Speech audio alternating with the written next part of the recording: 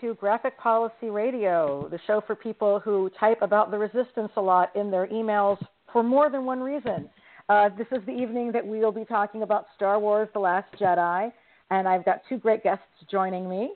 Star Wars: The Last Jedi is dominating at the box office and online debates as people seem to be split as to what to think about the latest entry in the Star Wars universe. We're becoming one with the Force tonight to discuss the movie, its themes, and its reflection on the real world. I'm Ilana. I'm hosting without Brett today, but wish him the best. He has a really good review, actually, on graphicpolicy.com of the film. You guys should go check out. We've actually got a number of cool essays coming up on the site as well. Heads up, this podcast will be 100% spoilers. So if you have not seen the movie yet, go to the movie, then come back, then listen to this. Okay, from here on out, 100% spoilers. Joining Graphic Policy Radio to talk about the film is Anthony Oliveira and Caden Mack. Hello. Hi. Anthony Oliveira is a culture writer and literature PhD at the University of Toronto. You can find him on Twitter at Mia Koopa, which is how I found him, on Twitter at Mia Koopa. And joining me also is Caden Mack. He is executive director at 18millionrising.org, which is this amazing online activism organization of Asian American Pacific Islander folks and allies. And that's how I know him, actually. He's been there for a number of he's been there for a number of years. And outside of work, he's a big geek. And we have talked a lot about how his organization has worked on the intersection of pop culture and activism. You might remember them from the Asian American Iron Fist campaign and just a lot of other things in which people are talking about the intersection of activism and popular culture. So excited to have you both joining me. No, thank you for having me. Yeah, thanks for having us. Real pleasure. So, you were the Asian Iron Fist guy. That's amazing. That was an amazing campaign. Congratulations on that. Thank you. Oh, that was an amazing campaign. Congratulations on that. Thanks. Yeah, it was really fun. It's interesting because I think coming into the movie, I loved Rogue One. I saw it twice. I cried. I did a whole episode on what the activism response to Rogue One might be. This movie coming into it, I really didn't know what to expect. I figured it wouldn't be terrible, but I didn't know, beyond much about that. I hadn't even really paid attention to the fact that the director was Rian Johnson, whose work I really like. He's the director of Brick, The Brothers Bloom, and Looper. But I was quite impressed by the movie. Give me sort of the top line. What did each of you guys think of the movie? Did you enjoy it, which is one question, and did you think it was good, which is a slightly different question? I think I enjoyed it and it was good, but some people might feel split about that matter. Caden, why don't you go first? I mean, for the most part, I had a blast. I thought that, I had a super good time. I thought that my one big complaint was that I actually thought it was too long. But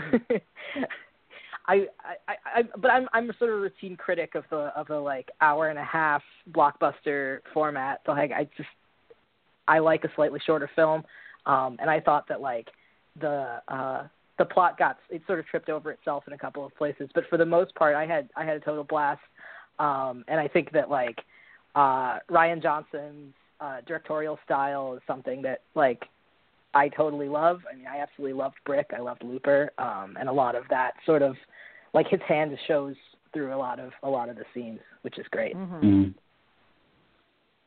He did a bunch of the classic episodes of Breaking Bad, the one with the fly. Oh. So he's kind of so he has this really specific interest in corruption and what evil looks like in the soul that I think comes through the film a lot. I feel like I almost had the opposite. I've seen it. I did the big midnight screening with a big crowd on Friday night, and then I did another screening today with 5 people in the afternoon with a coffee in my hand. I feel like my experience of the film is kind of weird. I think it's a very good film that it wasn't a popcorn movie for me. I don't know, in my enjoyment was not extreme. It was just, I think it's an interesting text in a way that almost in the opposite way of Force Awakens, where Force Awakens is just a roller coaster ride that sort of activates all this nostalgia feeling. This film felt like it only activated its nostalgia to undercut it. Like, there's a lot of moments, and I think that speaks to, like, what you were just saying about sort of this, like, false startiness of it. Like, it seems to delight in setting up an expectation just to undermine it a few minutes later. More than once it does this, where it's like, oh, that character is dead. No, they're not. Plot devices that seem like they're going to be important, like the code breaker, is quickly dismissed, right? Like, and I feel like that it produces sort of an off-balanceness in the first screening that I think is what we're seeing in this sort of split review effect that's happening. I don't think people quite knew what to make of it because it's a challenging text. I do also think that there are some passages that are a little long. I do think it could have lost some of its runtime, but I liked it. I seem to be liking it more the more I see of it and the more I think about it, I think. You know, one of the things is that when it comes to thinking about making it shorter, which the only reason I think about making it shorter is that everybody seems to be looking at that angle. You know, while watching it, there were a number of moments where I said to myself, oh, is this how it's going to end? And then when it didn't, I was pleasantly surprised. Right. Like, my attention span was such that I was like, oh, it's not ending on this. Well, that's cool. I could totally sit here for longer. Like, that was my take on it. Like, I thought it was about to end, and then it wasn't, and I was fine with that. But one of the main ways that I think it could have been shorter is a way that I'm really glad it didn't do. It really could have combined Laura Dern and Carrie Fisher's characters. And I'm really glad it didn't do that, because I want more middle-aged and beyond women in my science fiction stories. And it would have, right? And, like, you know, we know now that, like, it would have been good for Carrie Fisher to die heroically as she did in the movie. But when the movie was made, there's no way they could have known that they would need to have her die. And so, you know, I think, like, the movie very symbolically, like, you know, the first Return of the Jedi, the first of the new series kills Han, the second kills Luke. The third was going to kill Leia anyway. So it's sort of interesting how that changed to here. But, like, you know, like, you could have condensed that plot line by combining those characters. But I loved having Laura Dern in it as a second female character, and that the scene in which all of our youthful heroes do their little mutiny, when you see them pulling the guns out and you see the divide between the mutineers and who they're rebelling against, it is 3 older women, and then there's, like, a range of young people of mixed genders, most of whom are dudes. And you wouldn't have that. You wouldn't have that split if you condensed them. And the other thing you talk about cutting is the. No, I was just thinking that keeping them separate characters also lets you play a different texture of character too, right? Like, Leia can be more hard bitten, whereas Laura Dern's character gives you a softer edge to her. Like, her character arc is so much about, like, the first thing Poe says when he sees her is, that's not what I expected, right? Like, we are supposed to write her off. We are supposed to also be suspicious of her because she doesn't act like what we expect, like, a military leader to act like. Whereas Leia kind of commands that presence, right? Like, Laura Dern plays a softness to the character that earns you the gravitas of her. Spoiler, in case again you're living to this fresh, that earns her sort of sacrifice at the end. But the film is twinning them in such a fascinating way. It wasn't until I rewatched it just now, when Leia wills herself back into the destroyed bridge of the cruiser. She actually, the hologram of Snoke's ship is still active in the wreckage. And she cuts through it as she's going in the exact same angle that Laura Dern hyperdrives the ship through it at the end. So the film wants you to think about them together in some strange way that I haven't quite parsed. And I agree, like, it would have been easy in a way to make this sort of Leia's last heroic moment, and the film keeps thinking about giving Leia a last heroic moment, right? Like, even that sort of mislead of, like, oh, Leia's dead, no, she's not. Wants you in, like, almost a kind of an exploitative way to think about Carrie Fisher now being gone, and, like, how do you move her out of this story now gracefully? But sorry, I interrupted you. What was the second thing you were going to say? I mean, it really does seem like really hard to. It was, like, really hard for me to watch this film and not think about Carrie Fisher being gone, just because I feel like Leia in this plays such a, like, even though she's like unwell for much of the, like, in, like, medical care for much of the film, like, she is such a sort of like overshadowing presence the whole time. Yeah, and and I'm glad that we got to see Leia use the Force. That mattered. That always had kind of been like an open, dangling question, and like I needed to see her do that. And I also think that it's true. Like the way the audience is supposed to distrust Laura Dern's character, like you wouldn't have happened with Leia. Like you would have assumed that maybe she was wrong in her judgment, but you wouldn't have thought she was untrustworthy. Right. Yeah, and I was left with rewatching it. Oh, I was just gonna say, like rewatching it, like if there's a lesson to this film, it's trust Laura Dern, right? Like everything bad that happens in this film is because they don't listen to her. Her plan would have worked perfectly had Poe not dispatched Finn. Had they just like waited out her plan. It's a shame she doesn't tell them, but Poe has just like earned the lack of trust, right? Like he has caused that like disastrous suicide mission. But if they had just listened, her plan would have worked. And if she had just let him in a little bit, like trust is like such an important theme here in some subterranean way. But yeah, again, sorry, I interrupted you again. I have to behave myself. No worries. I mean, and the thing also with them is like, I had to sort of put myself in the mindset of a Hillary Clinton supporter watching. I mean, obviously I voted for her in the general, right? Okay. But like I didn't support her in the primary. And I know had I been a Clinton supporter from the start, I would have seen this entire plot line, not intentionally necessarily, but as being some sort of parallel for like the public's response and treatment of her. Like it pains me to say this because I'm like the reasons there's problems with her are complex, and I will not go into that right now. But like when you see it being these young men who are uncomfortable following the leadership of older women, whose approach to fighting doesn't feel conventionally male enough to them, who they presume are gonna. It's like, man, if I could write a response to this as a Hillary supporter, but that would totally be me projecting into the minds of other people I know. But I couldn't help but think about that parallel. I don't know if you guys saw it at all, but a little. I mean, the thing that struck me about Laura Dern's character is also like her character design is totally this like amazing high femme anime character in some ways. And like as soon as I saw her, I was like, oh my god, this rules. Like Laura Dern is like a high femme anime character with like lilac colored hair. Like just that by itself, like I think also it what's interesting is the number of kinds of femininity that are in this Star Wars film, right? Like in addition to Laura Dern and Carrie Fisher, there's also Kelly Marie Tran, who, I've read some people criticize her character as sort of a stereotypical nerd, but I think she's everything but. There's so much depth to her and like the way that Kelly Marie Tran plays Rose that I think is just fantastic. That we just see these like really sort of three-dimensional women who are complex and flawed and make mistakes, but are like, they come through as real people on screen, which I loved.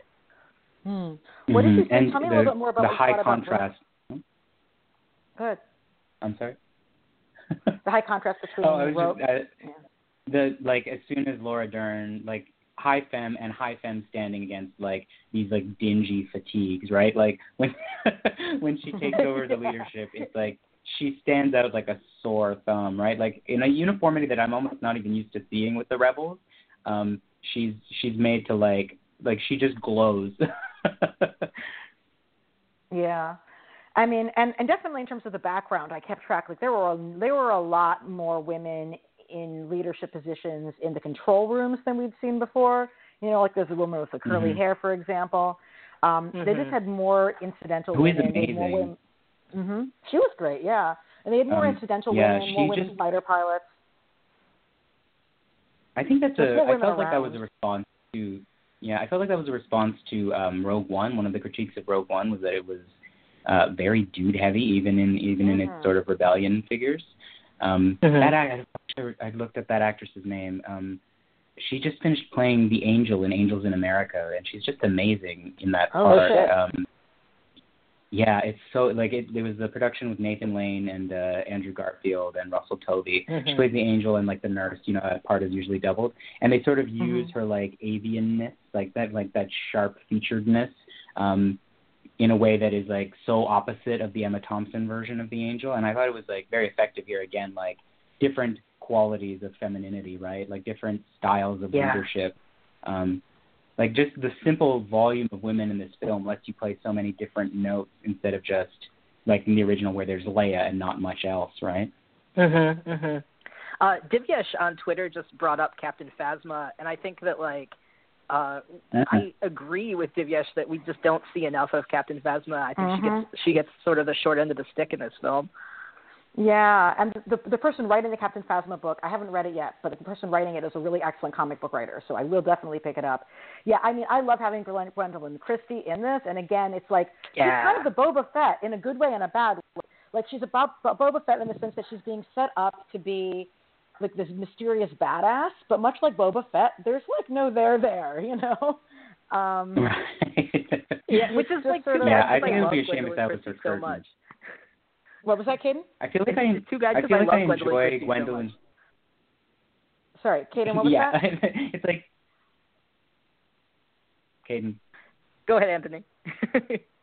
Oh no, I was just gonna say like I see more of her in the like extraneous material promoting the film. Like I like watching her like pet lizards with John Boyega and stuff more than she actually gets to do much in the film. I do hope that wasn't Phasma's curtain call. I hope that we do see, because I think it's an important arc. As much as it is sort of like, again, like it's nice to have a female villain. It's also nice that she plays a really great, crisp British opposite to. So she's like the character. As much as she is a Boba Fett, she's also like a Nazi slaver, right? Like the cruelty of the rebel scum comments, like. I think that arc is an important one to finish out, and I hope that gets picked up and made more robust in the next film. Well, I'd like to hear your thoughts, Caden, like particularly your thoughts on Rose as a character.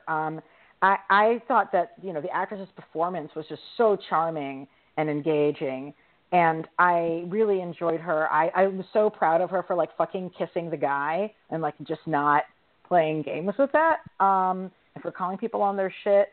I thought it was cool that she was a mechanic.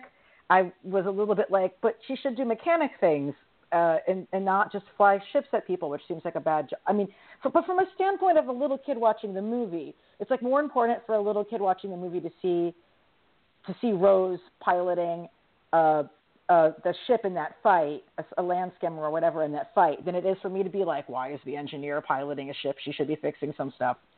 But, I definitely was sort of like, I wanted to see her engineer. I don't know. What are your thoughts on the character and her importance? Yeah, I think that the thing that stood out to me actually more than anything about Rose is the sort of like relationship with her sister who dies in the very beginning of the movie.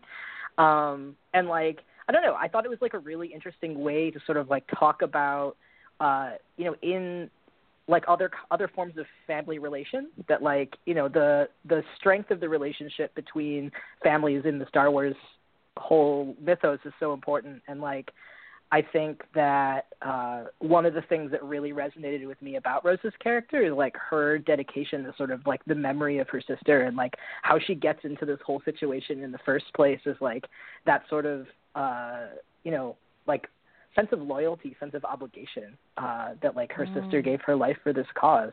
And I just found that so like tender and exquisite that like I feel like for me in basically like all kinds of pop culture, I'm searching for like different kinds of family configurations and different kinds of like ways of like that characters relate to each other outside of sort of like romantic love, and like different kinds of expressions of love than that, because I'm just so like over the sort of like heteronormative like love plotline. And I feel so strongly that like, I don't know, the like Rose and her sister have this like incredible connection across time and space, and even like after death, that I find so compelling. I've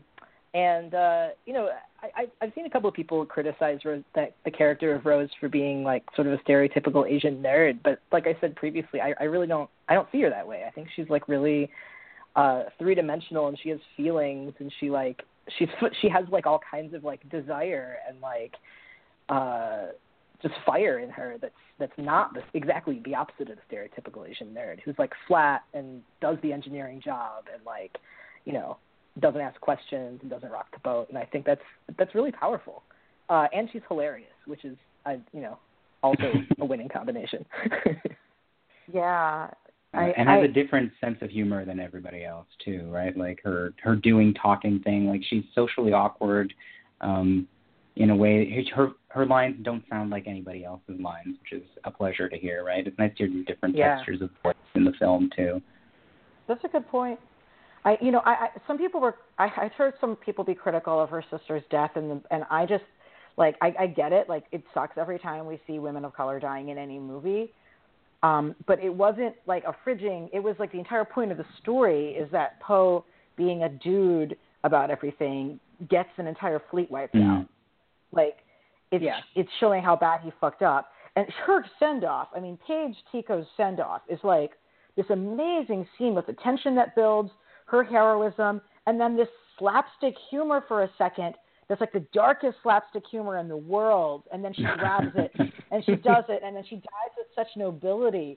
It's like a ridiculously powerful scene. And I think that if Rose Tico wasn't there to still be in the story being an Asian female character throughout the story moving forward, I would be like, fuck that shit. But because you actually do have Rose Tico there, I think Paige is like this amazing sequence, this amazing death. And one of the big points of the movie is like, look at the losses that people experience from war. I just kept thinking about like all of the horrific information about the pilot fatalities during World War I and World War II. I like went on a whole pipe down looking at like, I mean, all the bomber planes themselves are just like literally sitting ducks to be blown up. And like the kind of situation that you find yourself in where you're like, I'm going to fly a ship full of things that will blow me up. Like the bomber pilots are way more daring than the people doing the X-Wing fighters, right? Like you need to have some serious bravery to stand on top of that. And the whole bombing fleet gets wiped out. It gets wiped out because like Poe thinks he knows what's best. And that just felt like that was really significant. And Leia calls him, like, you got a whole fucking fleet of bombers wiped out. War is hell. I thought that whole opening passage was amazing. Like the whole sequence with the Dreadnought fight is just like a perfect war sequence, right? Like easily one of the best, easily now one of the best war sequences in a film. And like the exchange, it opens with that, it builds so well. Like it opens with that like comedy exchange between Poe and Hux where he's pretending he can't hear him, right? Just to buy time. Like it's got this like, he gives you the swashbuckling and then builds to the tragedy, right? I didn't know going in that Rose was, I avoid spoilers, so I didn't know the arc of the film at all. And I thought what's amazing is we see this heroic death, which I agree doesn't read as a fridging. It does read as this like noble on its own terms death. And then it seems to forget about it. Like it becomes abstracted, right? Like Leia sees it on the board as registering as a casualty. And it's only then, much later, we see this woman crying for her sister and slowly realize that this abstraction will again become the personal, which is actually ends up being the final stakes of the film, too, right? Like, the abstraction of these kids that Rose convinces she's with the Resistance and gives the ring to are actually now the seed, that is the spark, right, that will light the fire that whatever burns the First Order down, right? Like, it is not actually the great military victory that does it. It is the story that you give somebody that the oppressed and the marginalized can actually overcome these impossible forces, right? I also think that's what I did like about those. I mean, I also think like in terms of the way the movie sort of shows the loss. I felt like people came out of the movie with two minds with respect, like. This is a movie in which, like, everybody dies. So much of the Rebel Force dies in this movie. Like, do we feel that? Is that adequately conveyed to the audience, the scale of the death and suffering that has happened? I mean, I think the beginning of the movie really does, like, it literally calls out, like, the Dreadnought battle as a Pyrrhic victory. Like, it literally says that. But by the end of the movie, like, do you think that people fully feel the weight of all the deaths that have happened? I do, but others have said that they do not think that is conveyed. Well, I actually, so I watched The Force Awakens today at, like, just, I was, like, clicking around writing some email, and I was like, I'll put this on. And they destroy planets very casually in that film. Oh yeah. Like 9 of them, right? Yeah, like really, the planet count is enormous, right? And it's like, I think that one of the things that struck me after watching The Force Awakens again is just how like human scale this film is compared to that one. And I think that really made things much more profound for me now thinking about The Last Jedi again. And I really do think that like there's a little more sense of like how much more massive like the loss of like somebody who you know who's actually close to you, that is like a person to you, can be. And I don't know, I think there's something else going on there with like I guess a willingness to engage with like the actual consequences of death. Yeah. And I think that sounds right to me. I think that, it's true. The first film was very cavalier about it. It's just like, oh, well, what was it, a star killer? It killed 9 planets. And we see like one glimpse of some people looking off a balcony, and that's it. This film felt like it was crueler about its deaths. It would let a character have a hero moment, and then like, we don't know anything about them, but we'd see them, and then we would see them die, right? Like we see the captain going down with the ship. Every time one of the support vessels loses power, we get a sense of like, well, some of the ships escaped, not all of them. We get a head count a few times, and they're told like there's 400 resistance fighters left. Like, I think that the film purposely let us register that loss, so that we do, and that's why it seems like it's crueler, that like we are allowed to at least grow to like several characters only to see them cut down, with a viciousness that isn't the film's, but is the world that they live in, right? Like, it costs us, the audience, if it costs no one else, in a weird way. Well, I for one, I definitely got teary-eyed when General Holdo gave her speech about like being the spirit of the resistance. And I mean, it's impossible to think and talk about resistance in this current political context without like thinking about how people are also using that word to talk about, organizing against the Trump administration and against like the evils of global capitalism more broadly.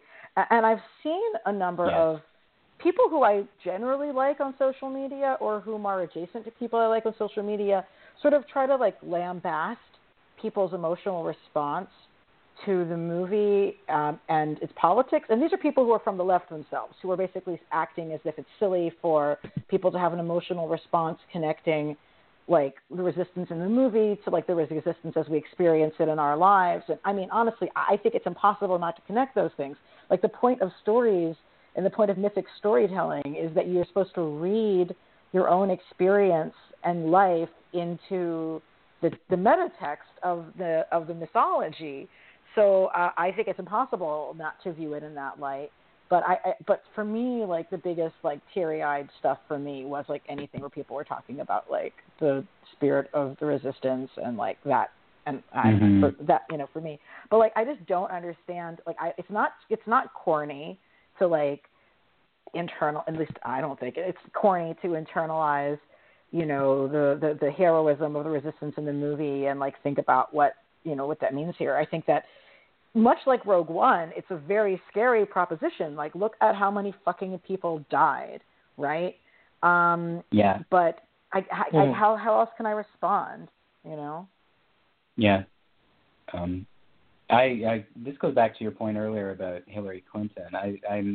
I'm noticing that a lot of the pop culture films that are landing right now seem to be processing the sort of the grief of 2016 and 2017 in very like very on the surface ways. Like this film, even just its first words are the First Order reigns, right? Like that is to me what 2017 has felt like. As much as like when the Force Awakens came out, I remember being struck that it felt odd to me and it felt weird to me that this was a film that wasn't like the predecessors in that evil was not already in charge.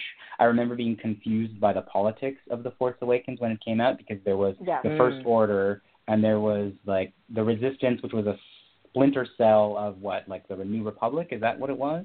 And it didn't make sense to me at first, and it's only now that I'm starting to see that these films, in a very weird way, have been made to parallel, in an odd way, our experiences of the last few years, right? Like, there was a sense of a column of fascism rising that hadn't yet metastasized into power. And now 2017 has rolled around, and that the First Order reigns, right? Like, this film is sort of dealing with that in the same way that I just saw Justice League a few days ago. Justice League is a strange Frankenstein of a movie because it's shot by Zack Snyder but basically finished by Joss Whedon. And the cut, so it's weird. You're looking at a film that looks like a Snyder movie but sounds like a Whedon film. And it opens with this sort of like grief-stricken processing of the loss of Superman that also at the same time feels like dealing with the loss of, in a weird way, Hillary Clinton. The same thing is happening, it looks like, in the trailer for the new Avengers movie, where like Thanos' speech is about that sense of having been defeated, right? Like, what does it feel like to have hope after you have lost? And these films seem to be trying to find a way to restructure hope in a weird way. Hope has become suddenly this, you can say the word hope and I will immediately start crying in your film now. That's what 2017 is like for me. I mean, Kaden, are there other things that we can use in this movie as organizers? I mean, I think that even this lesson that seems to be about war, about like the sort of like flashy, fast thing that maybe we go to first, not maybe being the best plan, is something that like I think about all the time, especially as somebody now who like runs an organization and has to make sort of strategic decisions about what we put resources into. You know, it's like there is an important balance between that sort of like flashy heroism and the sort of like important work of infrastructure building that I think, especially these days, I've been coming more hard down on the side of infrastructure building, and maybe it's because that's what feels tangible, but sometimes it feels so disconnected from what's happening in the headlines that it's really hard. And the other thing that I think about too is the sort of, I guess, how long it takes Kylo Ren to get from like to truly turn, right? That like his the fight scene in the throne room where he and Rey are like these sort of strange bedfellows and they get the job done, but then Kylo ends up turning anyway. Like, you know, I think that there's maybe some political lessons in there as well, where like sometimes we need to make strategic allies out of people that we don't 100% trust. But also, you know, still hold those folks at arm's length, right? Like they can still screw you over. I was honestly surprised by Kylo Ren's arc in this film, and I thought Adam Driver was absolutely spectacular. Like he kind of stole every scene he was in, and the sort of struggle that we watch him go through over the course of the film, I think, is like one that I don't know. Similarly, like now in in our current political context, with people talking out loud and processing out loud, like how do I talk about talk to and about Trump supporters in my own family, for instance. I sat there watching sort of like Rey trying to connect with him deeply on a very genuine level, but then like the viciousness with which he's pushed away.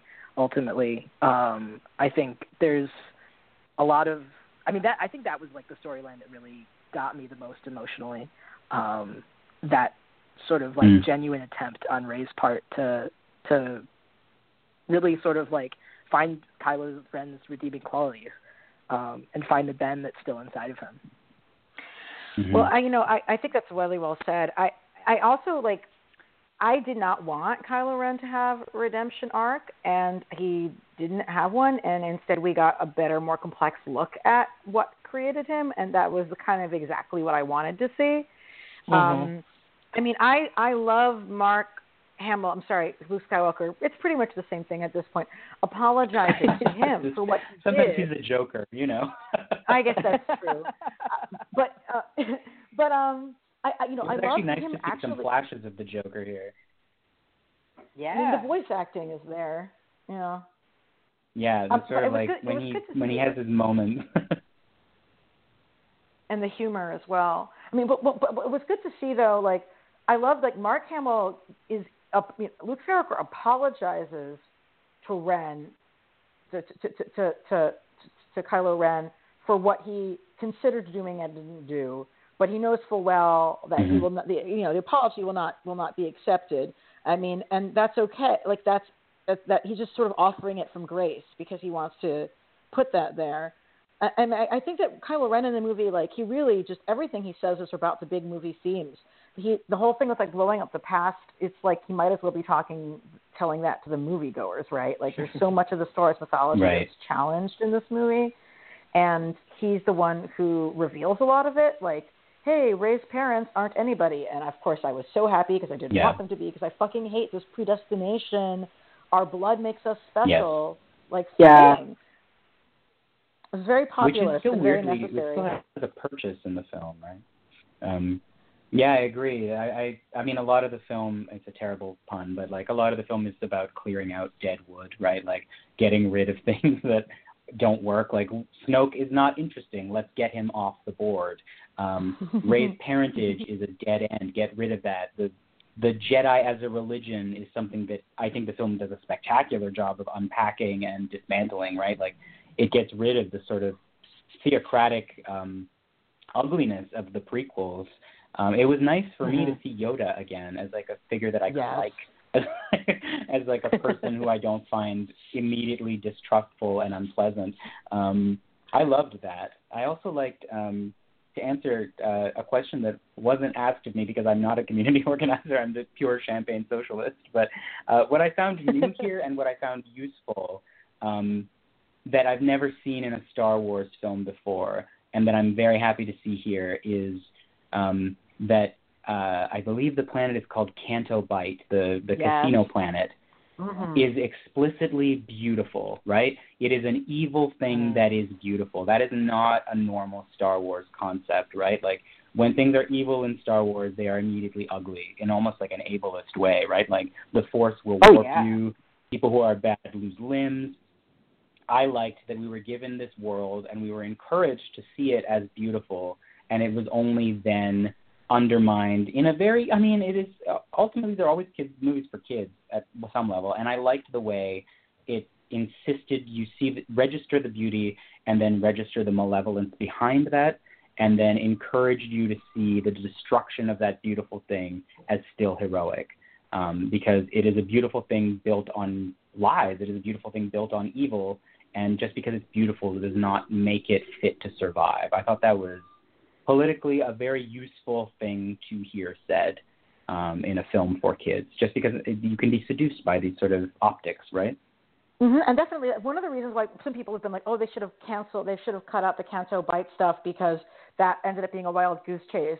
Like, no, we needed to see that. We needed to show who's profiting off the war business. I do want to be clear on this because I think some folks have misunderstood this.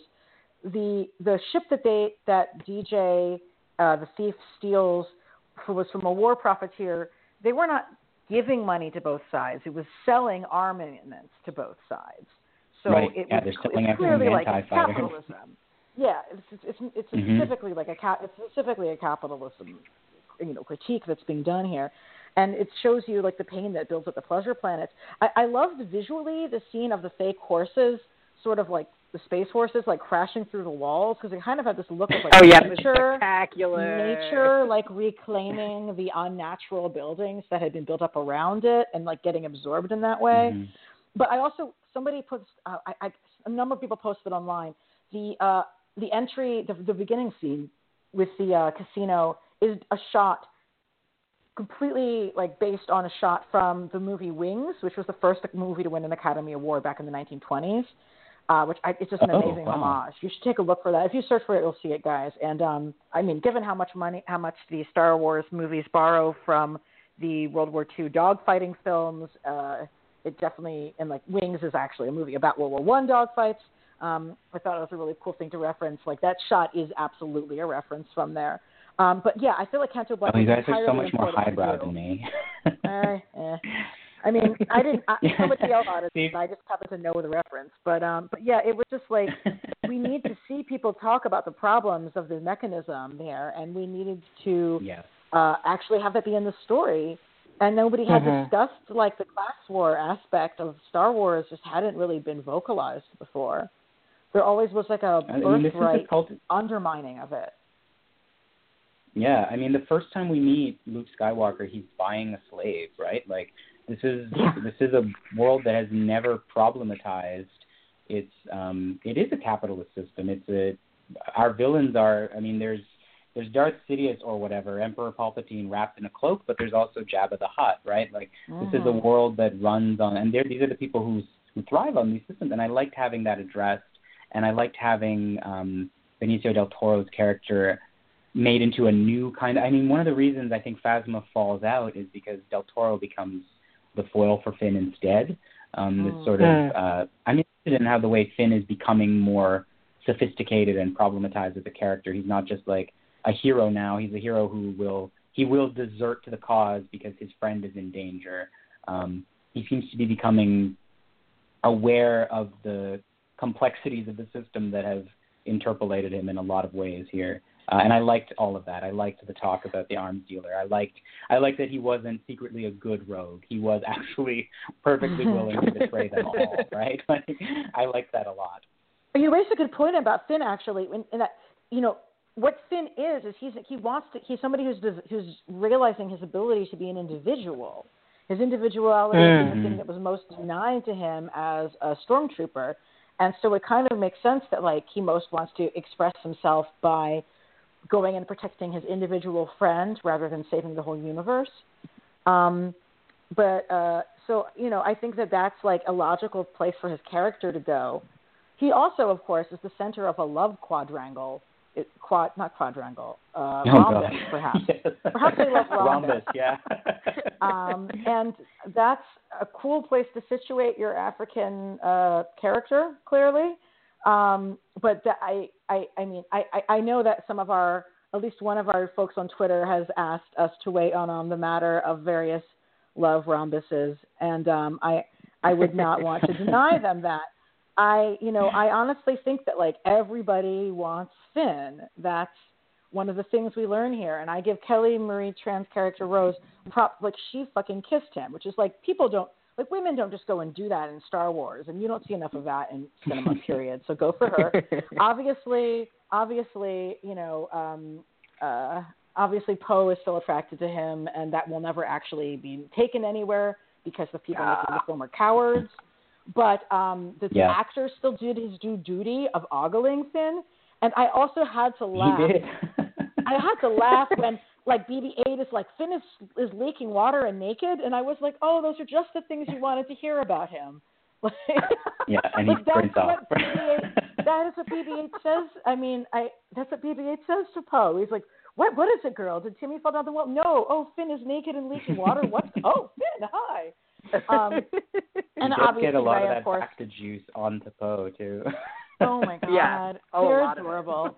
And then obviously Ray, of course, also loves Finn. So hence the love rectangle, as I see it. Do you have? Would you like to weigh in on any of these matters, you guys? I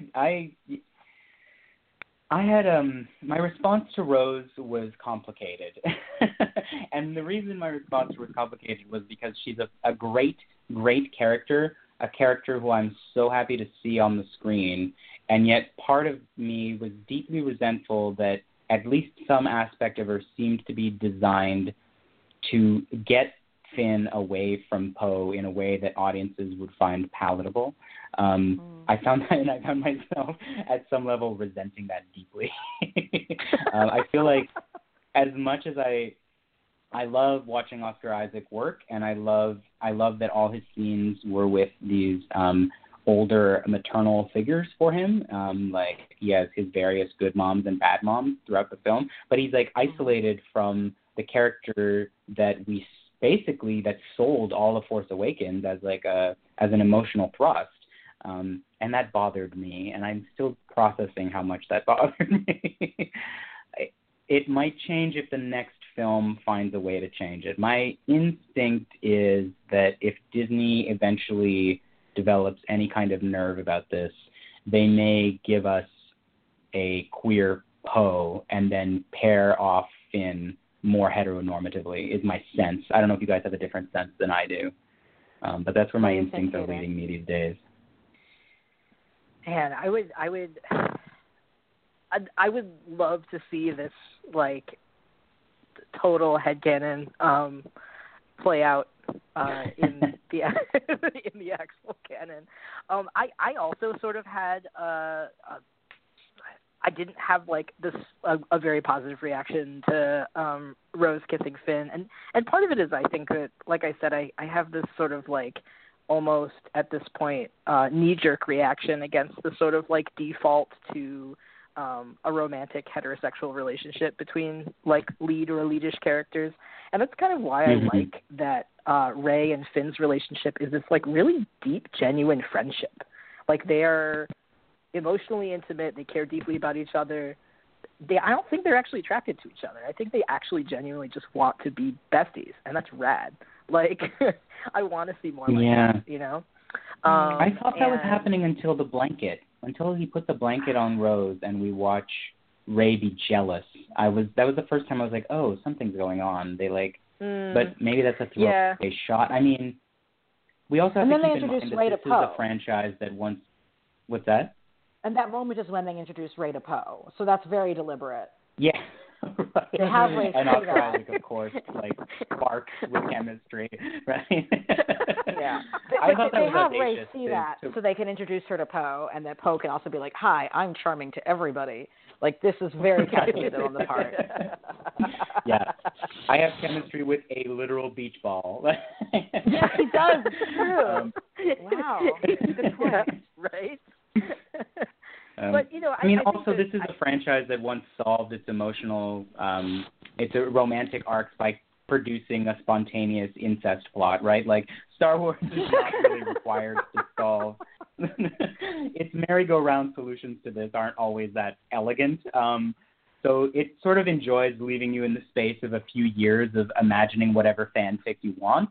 And I think that it left a lot of nodes open at the end of this one, like, suddenly a triangle turned into, like, more than a rhombus, right? Because, like, Kylo Ren, now that people don't have to feel squicky about the potential incest plot, now that Rey is literally not related to anybody, people feel less weird. She'll migrate into all these other plots, right? So, yeah.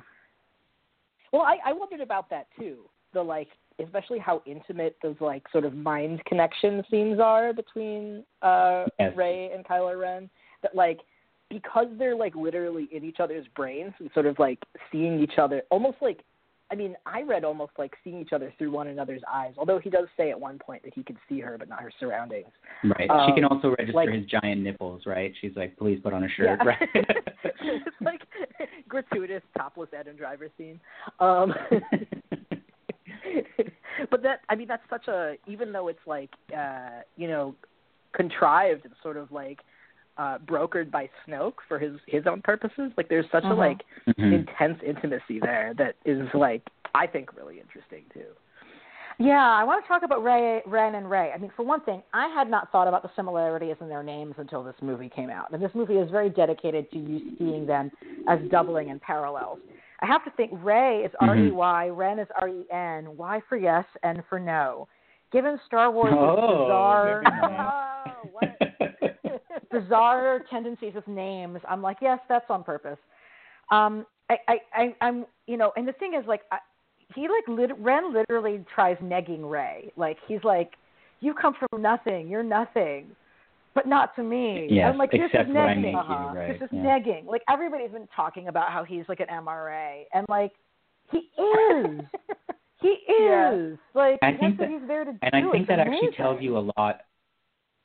I think that tells you a lot about why I mean, I think, like you guys, I'm seeing a lot of different kinds of reviews of this film, but I think it's very telling that the kind of person who's mad at this film for being, you know, a social justice warrior project, which, by the way, it is, which Star Wars always has been. Sorry, guys. Yeah. But the same kind of person who's mad about that is mad that Rey is nobody. They're mad that she's not linked into this plot, and I think that's telling because there is a certain conservative mindset that admires Star Wars' aristocratic mindset, that bloodlines matter, that this is the story of important people, and that the fantasy of Luke Skywalker is that you may think you're nothing, but actually you are the crown prince of the most powerful family in the galaxy, right?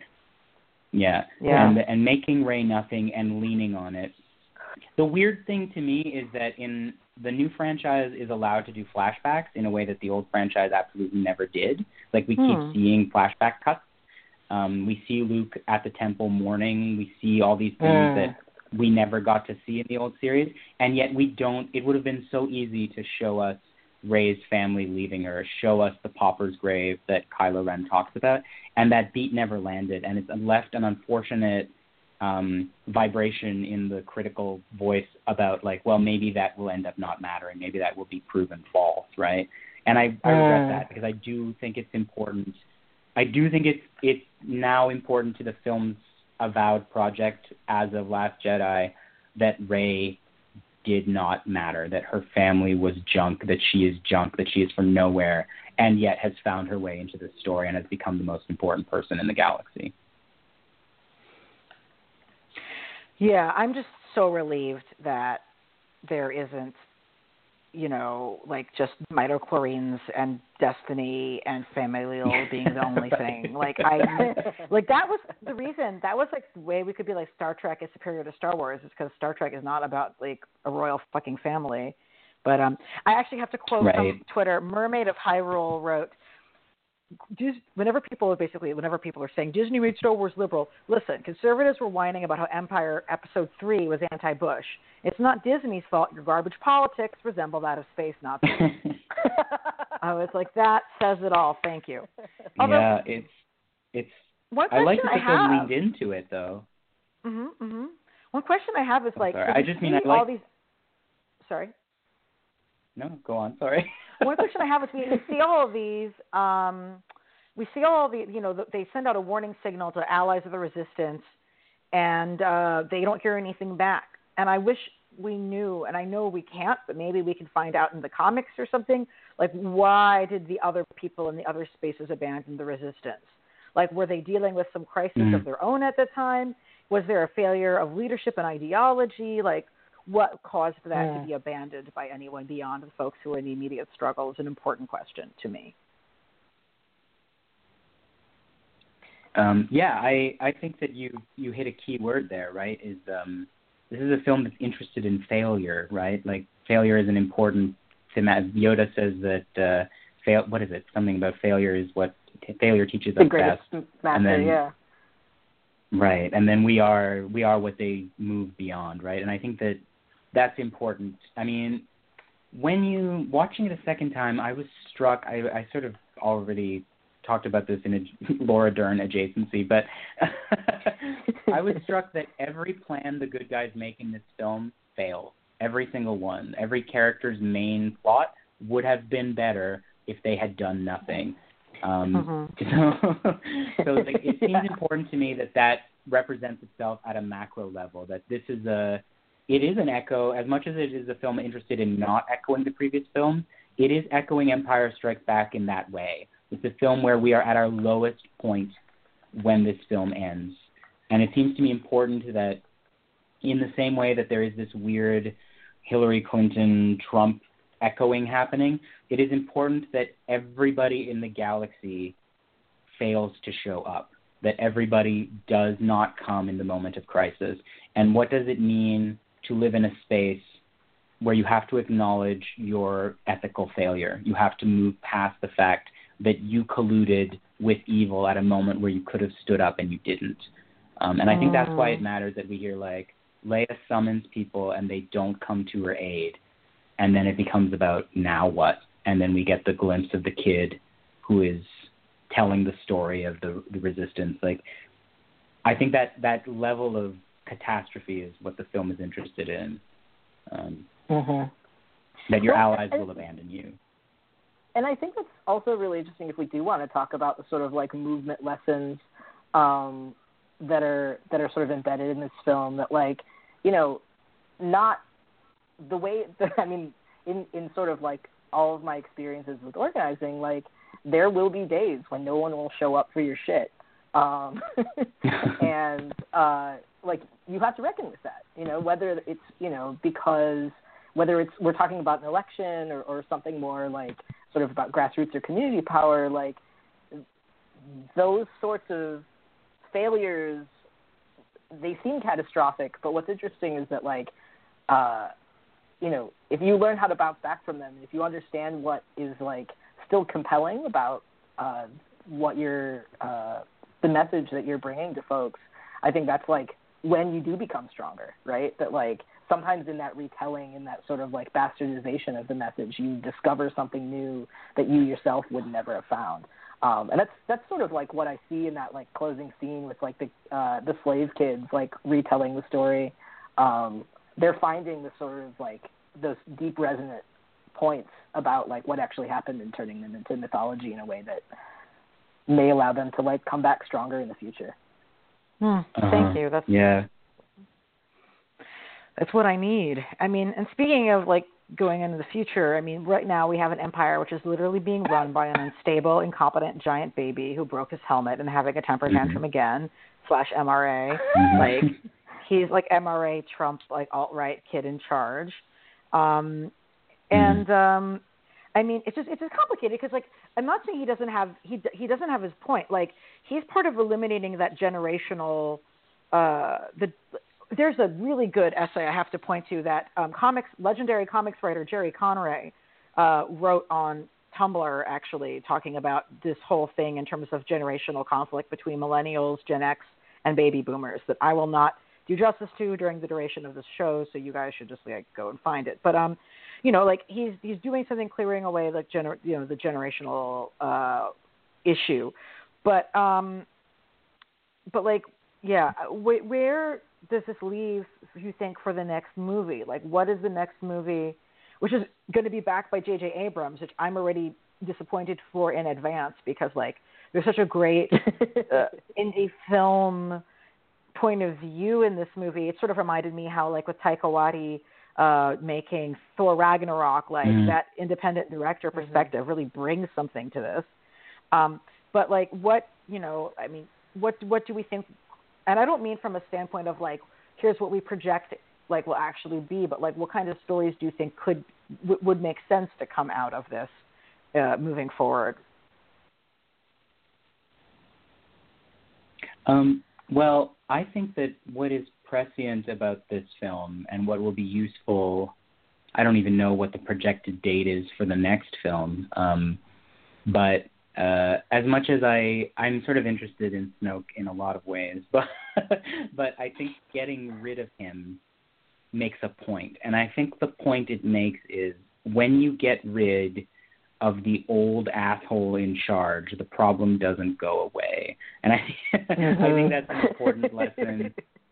I think that's an important lesson we may have to learn in 2018, that you can't just get rid of one ill-tempered maniac and assume, because I do think this generational, what was cool about The Force Awakens was when we saw the First Order, it was like, oh, but they're not the old white guys they were last time. Now they're weirdly young. And I think that's been the experience we've had of the last few years, is like, it's not that the boomers will die out and suddenly we will all be this progressive age of Aquarius, right? Like, actually, evil has found a way to perpetuate itself into the next generation, and actually they're being very good about bringing back very old ideas.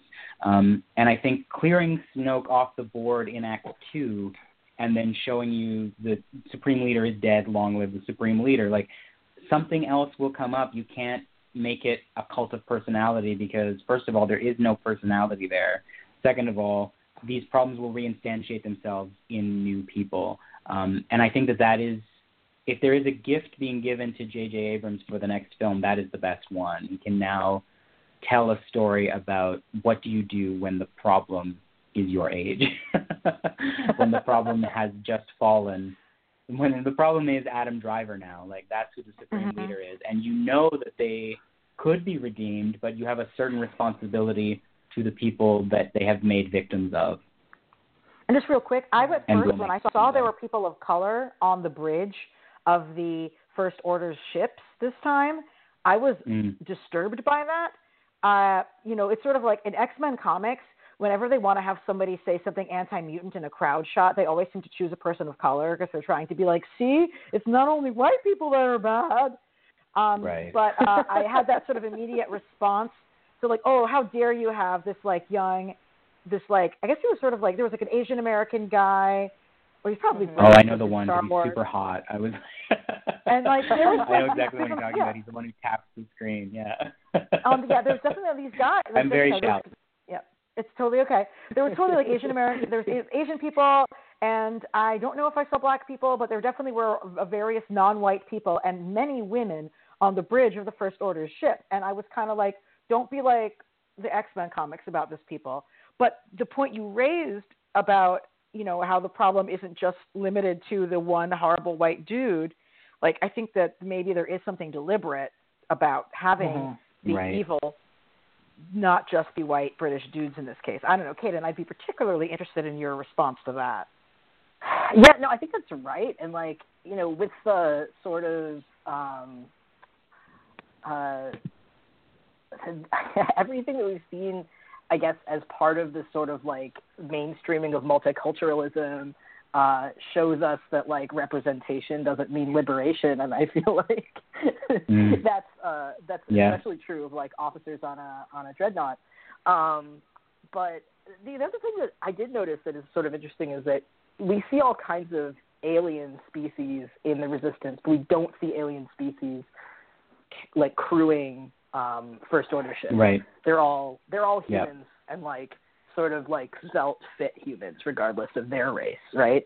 And I sort of one of the interesting things that this Star Wars film did that I feel like a lot of them haven't is sort of like really pointed up the like humanoid alien, non-humanoid alien divide. Especially this sort of like scene that's darkly funny with like Chewie eating porridge, right? Like, so like dark, but also hilarious and so fucked up, right? Like, yeah. But that but then he like befriends the Porg, like that gets onto the Millennium Falcon. I don't know. But there's like some weird thing going on also, I think, with this divide between like humanoid versus non-humanoid aliens, because the humanoid aliens have always had access to a lot more. And that's not necessarily the case under the First Order, right? Like in a lot of previous governance structures in the galaxy, we've seen like representation, at least for humanoid aliens of a variety of types. But then we have all these like non-humanoid aliens in this one with like a great deal of personality, which is pretty interesting. I don't know what you all make of that. Yeah. Oh, wow. I also think that I think that's all true. I think one of the very few things the prequels did interestingly was made it very clear what like a diverse, multicultural thing the Republic was under the Senate that Palpatine ends, right? Like when we see the Senate, we see like all these different races, including the ET race somehow, but we see them all in their little Senate pods. And then by the time we get to A New Hope, it's just humans, right? Like, and the films never discuss anything about that. But there has been, I think the novels actually went into this. It's like there's been a racist purge, right? Like, Grand Admiral Thrawn is a figure who has entirely disappeared from the Star Wars canon now. But the character's main arc was that he was a non-human race that had risen through the ranks of the Empire despite its intense speciesism. That's something that the films have never said, but have made very visually apparent. And I think the weird third element here is the droids too, right? Like droids are also a sentient race. They can talk to you. They have opinions. They're scared of things. C-3PO can tell you he doesn't want to do something, and yet even our heroes seem perfectly willing to erase their minds, to do terrible things to them, to sell them, to buy them, right? Like, and there's the Porgs are a weird. They're like a type of that. What's that? Yeah. Poe refers to BB-8 as his all the time in The Force Awakens.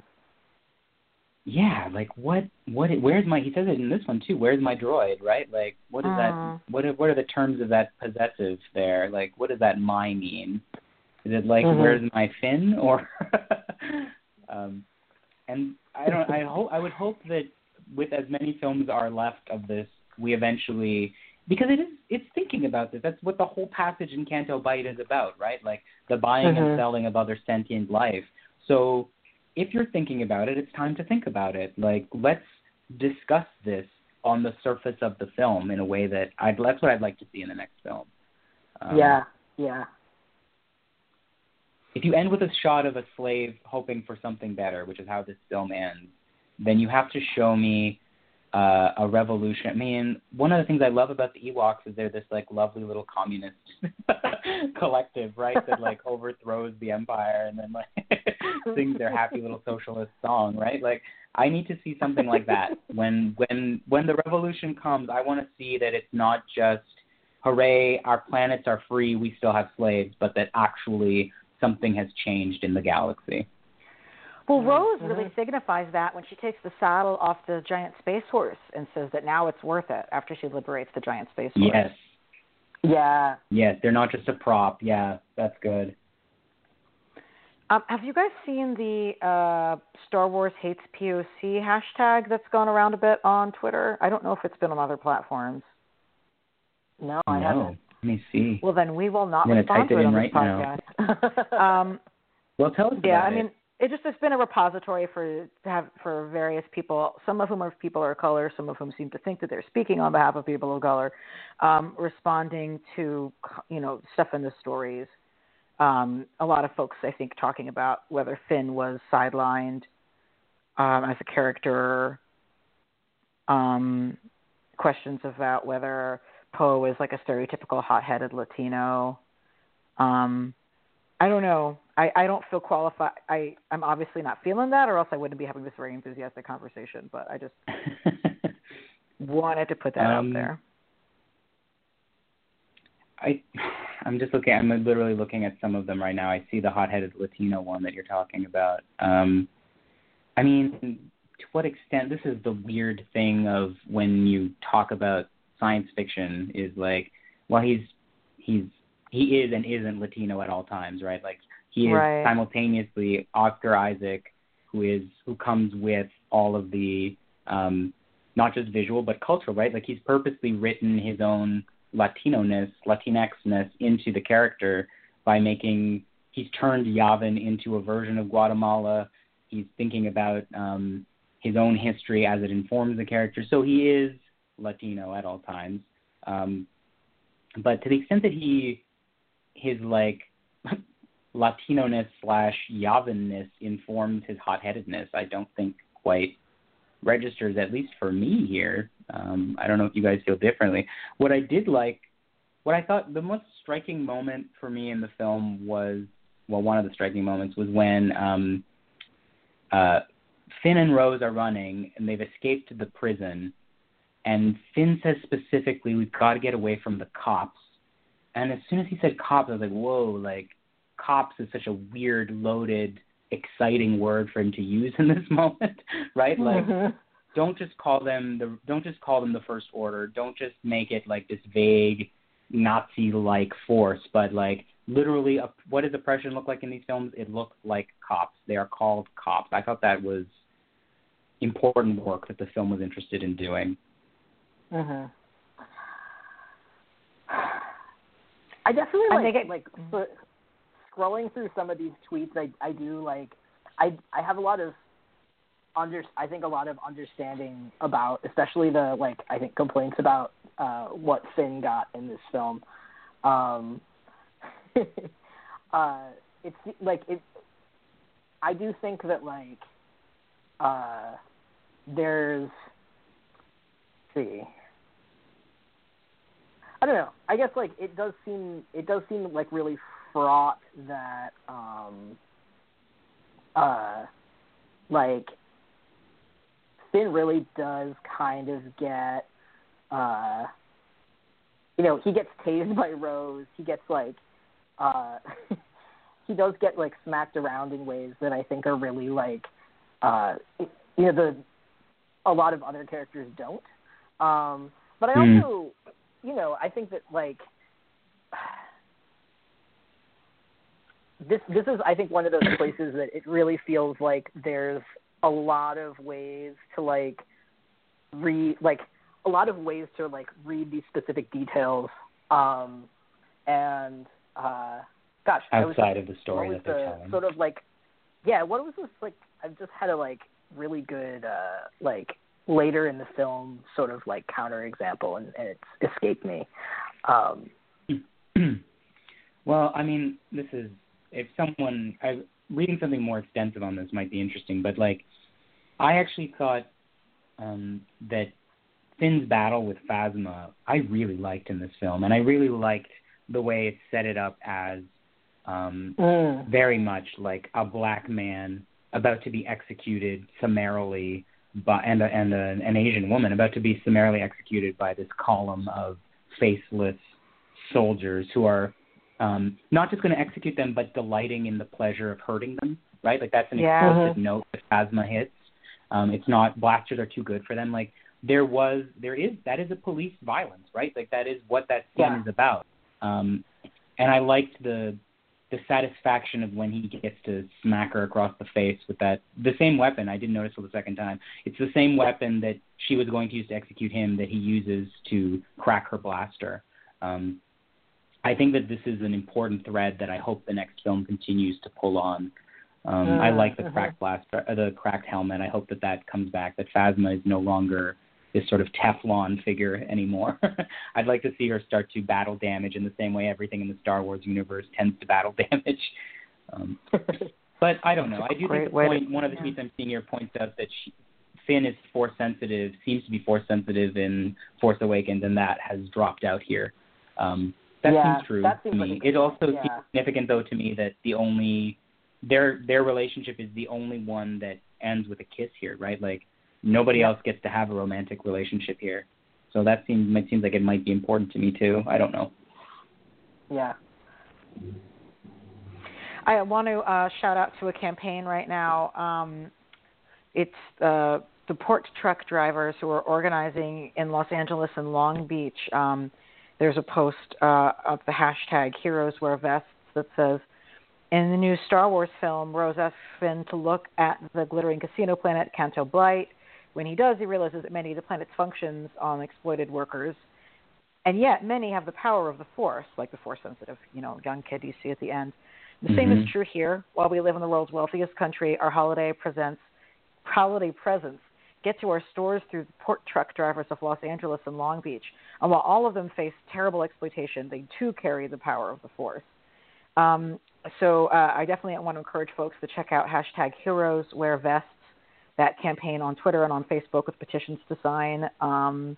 We definitely know that the lawmakers of Long Beach and LA care about popular culture, and I hope that they can recognize something of the people, the workers who are organizing in the movie that I'm sure that they've also watched now, and will actually protect their rights from Amazon and the other big box companies who are paying them less than minimum wage. Anyhow, I think Rose's remark about looking closer is super important, right? Yes. Look closer at your world. If there's something to take away from this film, it's that. At its most microscopic level, the story of Star Wars is about an older, more powerful force exploiting those beneath it and what can be done to resist that. That's every film is that story, right? And that look closer is important to me. And look closer at the island fish people, right? That I think that the movie did a good job of making the fish people on Luke's island are not you're not laughing at them. You're laughing at like the ridiculousness of the situation of what they're forced to endure, you know, with like these asshole Jedi running around and blasting things. Oh, the space nuns! I love them so much. The space fish. Yeah, they're like a great symbol. Like these huge operatic wars that Star Wars paints. Someone has to follow along with the bucket, right? And I love that this, like, I mean, they're all nuns, so I guess they're all female, too, in a weird way. Like, it's not really clear. They seem fascinating. I want to watch a whole movie about their days, right? Like, you blast something, someone has to clean it up. I love that. Yeah. You slice through a rock, someone's wheelbarrow gets fucked over. Yeah. Well, thank you guys for joining me. Does anybody have any sort of final thoughts that you'd like to share on the topic of the movie?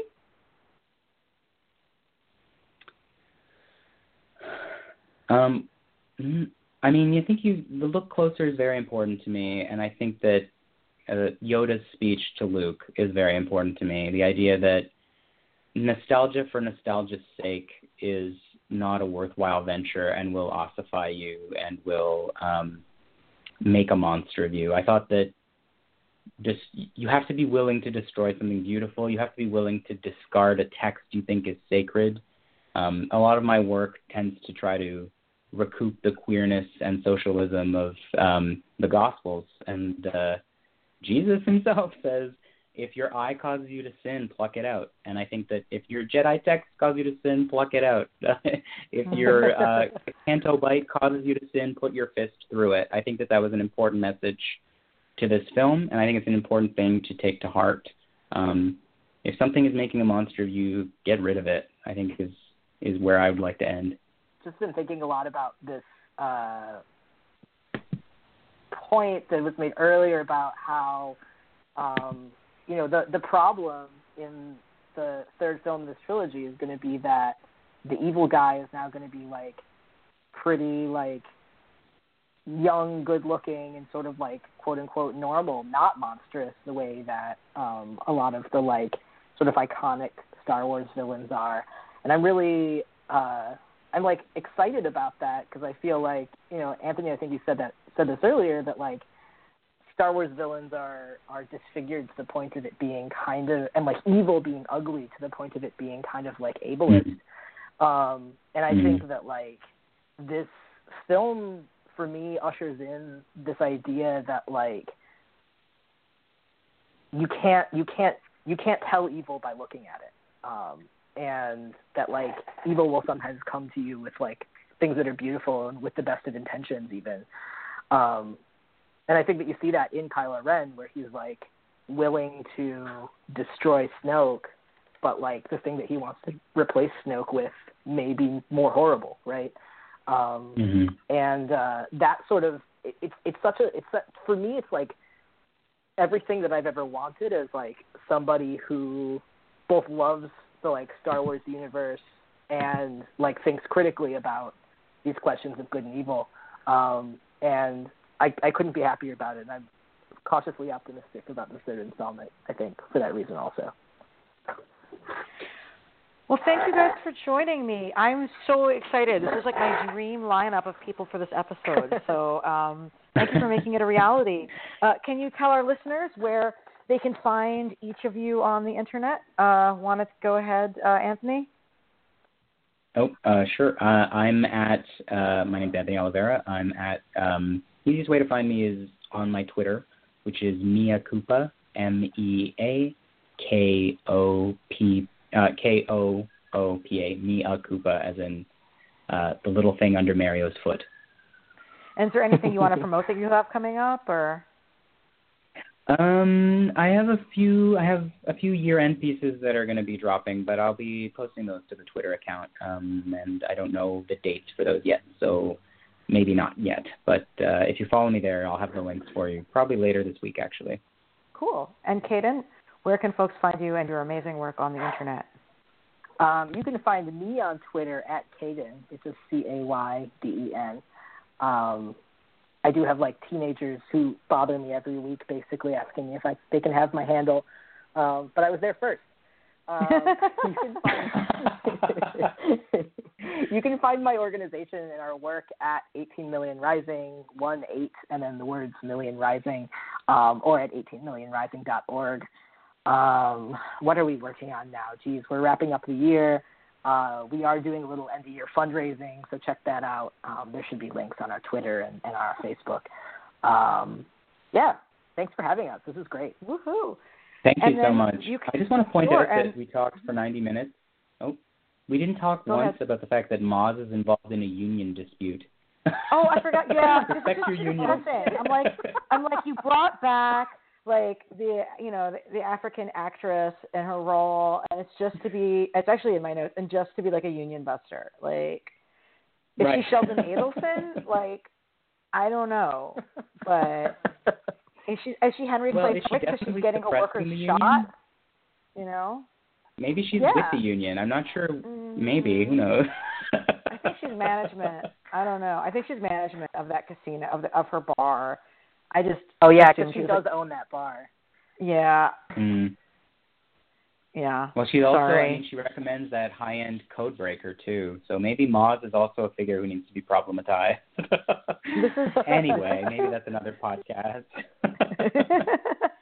It was good to see her, and I too wonder these things. So Graphic Policy, you'll be seeing more articles from writers like Andy Wilson and Logan Dalton. We'll both have pieces on our site about the movie very soon. You'll be able to get this podcast on iTunes, Stitcher, and SoundCloud, probably within the next couple hours, if not in the morning. So if you're only catching up with it late, you can get it on your favorite podcast channel at Graphic Policy Radio. We hope you all will become regular listeners of the show. We'll be talking about Runaways soon, for one thing, and we'll definitely be doing a year in review in the comics space as well. And you can find me on Twitter all the goddamn time at Elana, ELANA _Brooklyn, like the city. And that's where I am far too much of my time. And also stay tuned for a big project I'll be launching in February around Black Panther. Get excited. Whoa. Yeah. Well, thank you, everyone. Have a great week. And as we like to say here at Graphic Policy Radio, keep it geeky.